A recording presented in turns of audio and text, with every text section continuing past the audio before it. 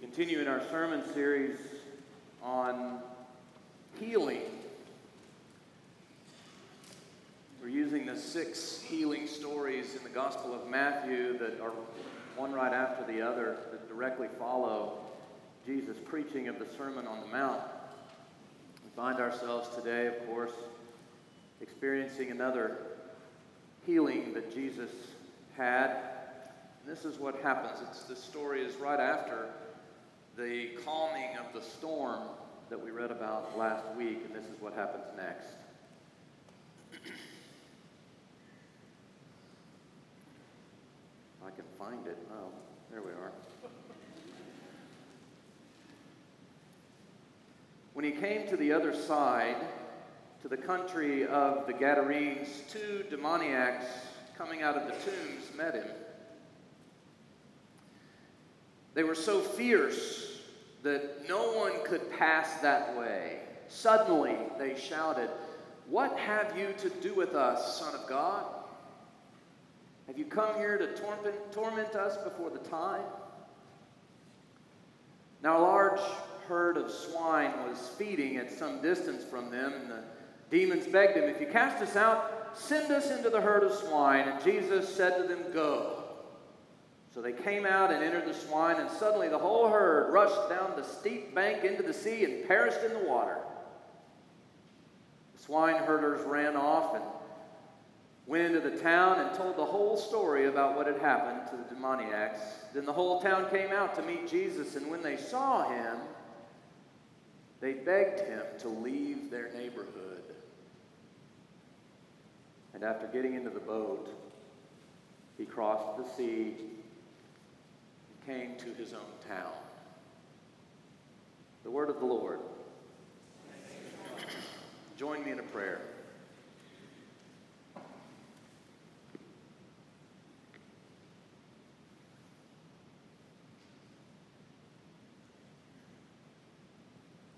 Join us in this time, O God, in this space, in the air we breathe, these moments we share together.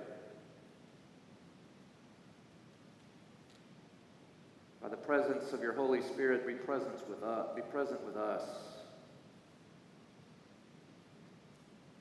As you continue to mold us and shape us and call us back out into the world. Join us in this time, we pray. In the name of Christ our Lord, amen.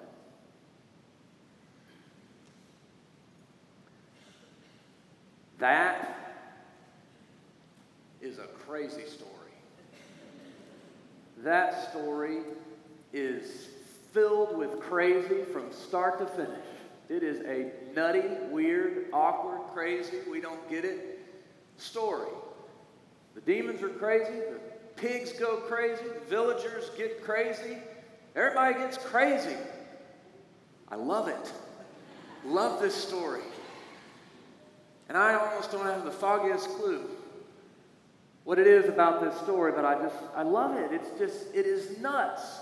Scholars widely agree that it is one of, if not the most baffling story in all of the Gospels. This story we just read.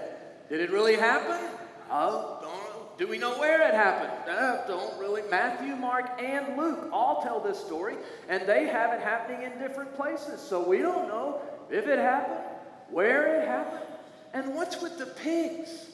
What's that all about? And what about Matthew using 2 demoniacs instead of just one, like Mark and Luke? Why 2? What's up with the 2? What's going on? It's a crazy story. Actually, those last 2 questions, though, we have some answers for. The pigs, we say, the pigs are there as a sign that we've now just entered the land of the Gentiles. They've crossed over the sea, and the pigs are evidence that we're now in Gentile territory. Pigs, Jews don't have no need of pigs. They just don't deal with pigs. So we know we're in, that's what the pig, and the spirits go into the pigs because pigs were thought of as unclean. So you have what's unclean going into what's unclean. Okay, that makes sense. And so why does Matthew tell about 2? Well, the reason Matthew tells about 2 instead of just 1 like the other Gospels is because Matthew kind of has a flair for the dramatic. He tends to double things up when he's wanting to emphasize something. It's not the only place Matthew does it, but what could be better than 1 demon-possessed person? 2, that's better. Emphasizes by doubling up, so he's got a flair for the dramatic. But did it happen? When we were traveling in Israel recently with the group from the church that went, we were driving along the sea or around the Sea of Galilee, and we went through the area where it's believed that this event took place. And I remember the tour guide pointed up said, well, there's caves and tombs up in there, and I remember looking up into it and saying to myself, yeah, I could see a couple of crazy people hopping around up in there. It just is kind of nutty up in there. But did it happen? We don't. Who knows, right? But that's not really the question that grabs hold of me. That's not the question that hangs on my heart. No, the question that grabs me is the question that comes up in the story itself. Jesus and the disciples have crossed the sea, and here they're walking along, and 2 possessed, crazy, messed up people come up to him. And what do they say? They say, "What have you to do with us?" That's the question that gets at me. What have you to do with us, Jesus? What have you to do with me, God? You ever ask that one? What have you to do with me? Why are you bothering me? Just leave me alone.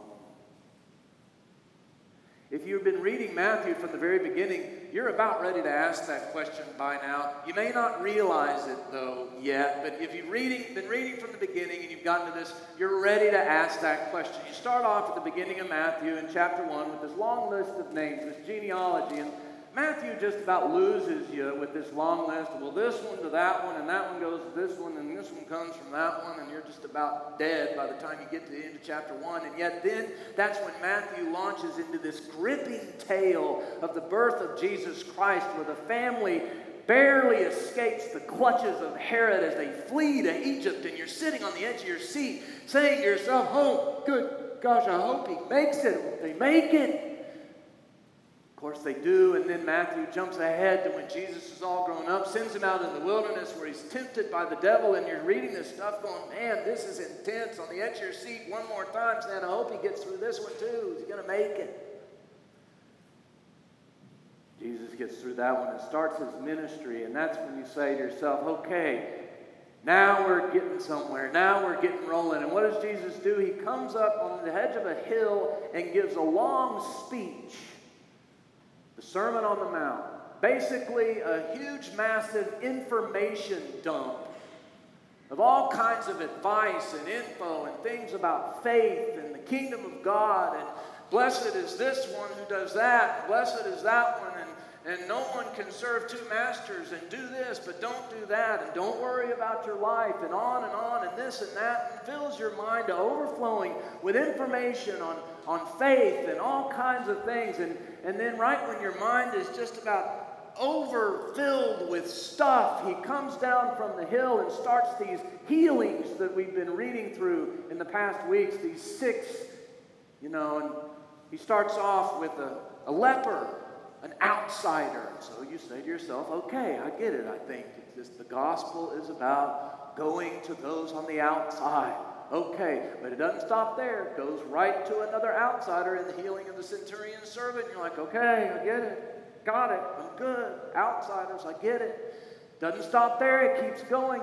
Goes on to Peter's mother-in-law, another outsider type. Yes, I get it. I understand, okay? It's about going to those and welcoming those on the... I get it. But it It doesn't stop. It keeps going with twist and turn and here and there and this and the lake. We get on the lake and this big storm arises and the disciples become afraid and Jesus comes up and says, "You of little faith, why are you afraid?" And you're sitting there as the reader saying to yourself, "Well, it's because there's a storm and the boat. I'd be afraid too. What is this?" You're starting to really wonder what all this is about as this gospel story at this point starting to seep into the depths of who you are and actually has expectations of you. And that's when the question gets asked, "What have you to do with us, Jesus?" And you're saying to yourself, "Yeah, been meaning to ask that question myself. What have you to do with us? What have you to do with me, God?" The villagers support that same way of thinking. When they come at the end of the story and they see what happens, what's happened, and what do they say? Move on. Go to another neighborhood. Why are you coming in here and messing up this really nice thing we got going? We've labeled these guys and sent them out to pasture. We've taken care of them. They fend for themselves. We're here. They're there. It's good. Now you've got to come in and mess the whole thing up. Why don't you just leave us alone? This whole entire story is about being bothered. The demons are bothered. Villagers are bothered. We, the readers at this point, are now really starting to get bothered. It's about being bothered, and that's the point. Just at the time when we're starting to get bugged by this gospel, Matthew drops in this disruption of a story. It's Matthew's way of telling us that the healing hands of Jesus Christ often feel like a disturbance at first. Last week, the disturbance was external, it was a storm. Jesus comes up and says, "Fear not," in the external disruptions, have faith. This week is not about an external disruption, but an internal one. It's about what's going on in here in our heads. And the culprit of this disruption is nothing short of Jesus Christ himself. When preaching on this same story, a preacher by the name of Bill Self referred to Jesus as the disturber. Jesus the disturber, he said. And he went on to talk about how we miss the point if we take this question from the demons as something that's coming simply from a couple of crazy people with whom we have nothing in common. That's what the villagers do, after all. They come in with their assumptions and they say, "We've labeled them. We've got it all. We've got some. They're over here. We're over here. We know what they're all about." They make their assumptions. It seems the demoniacs are not the only ones in need of healing in this story. For our own biases can be a powerful demon. They keep us from loving people the way God does. They keep us from seeing people the way God sees them. Quite often, it's a story like this that disrupts things, and we're reminded, whether we like it or not, that it can sometimes be in the disruptions we experience in life where we also see the hand of God hard at work, clearing our minds, freeing us from ourselves, healing us. On occasion, I've talked about how years ago I was in high school and then on into college at the time when my grandfather used to go to Huntsville Maximum Security Prison down in Huntsville, Texas, once a month to lead a chapel service there for the prisoners on death row. And I will never forget how he talked about it the first time he was invited to do it, and how he kind of felt about it. He didn't, what he said, he didn't know what to think, really. In fact, he said things like, I'm not sure what's going to happen there. I'm not sure what to tell those people. All I know to do is just, I'll go tell them a Bible story and try not to judge them. But after years of doing that every single month, his demeanor began to change.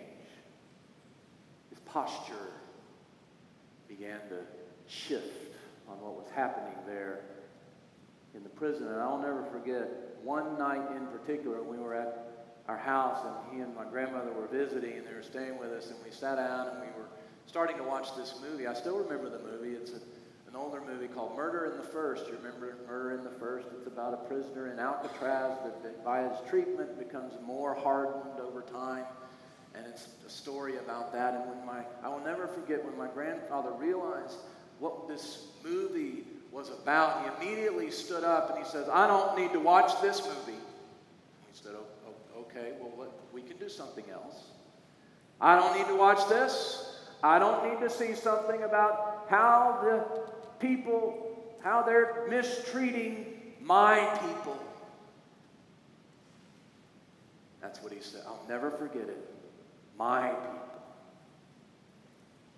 Not those people. My people. And that's when I knew something had changed. That's when I knew that it could be nothing short of Jesus Christ. Disrupted my grandfather's life. Began to clear his mind, set him free from himself as he sent his former way of thinking out into the sea.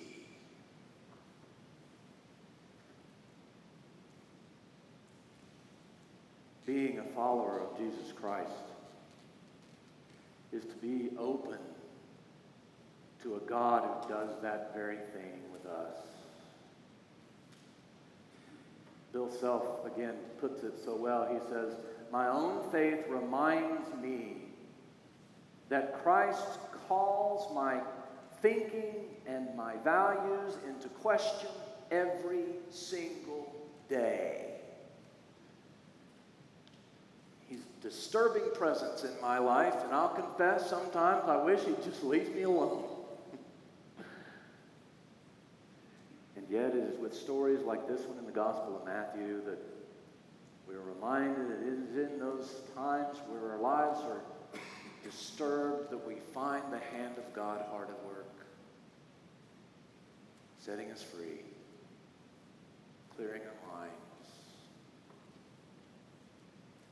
He comes to heal after all, to free us from ourselves, and to hold our hand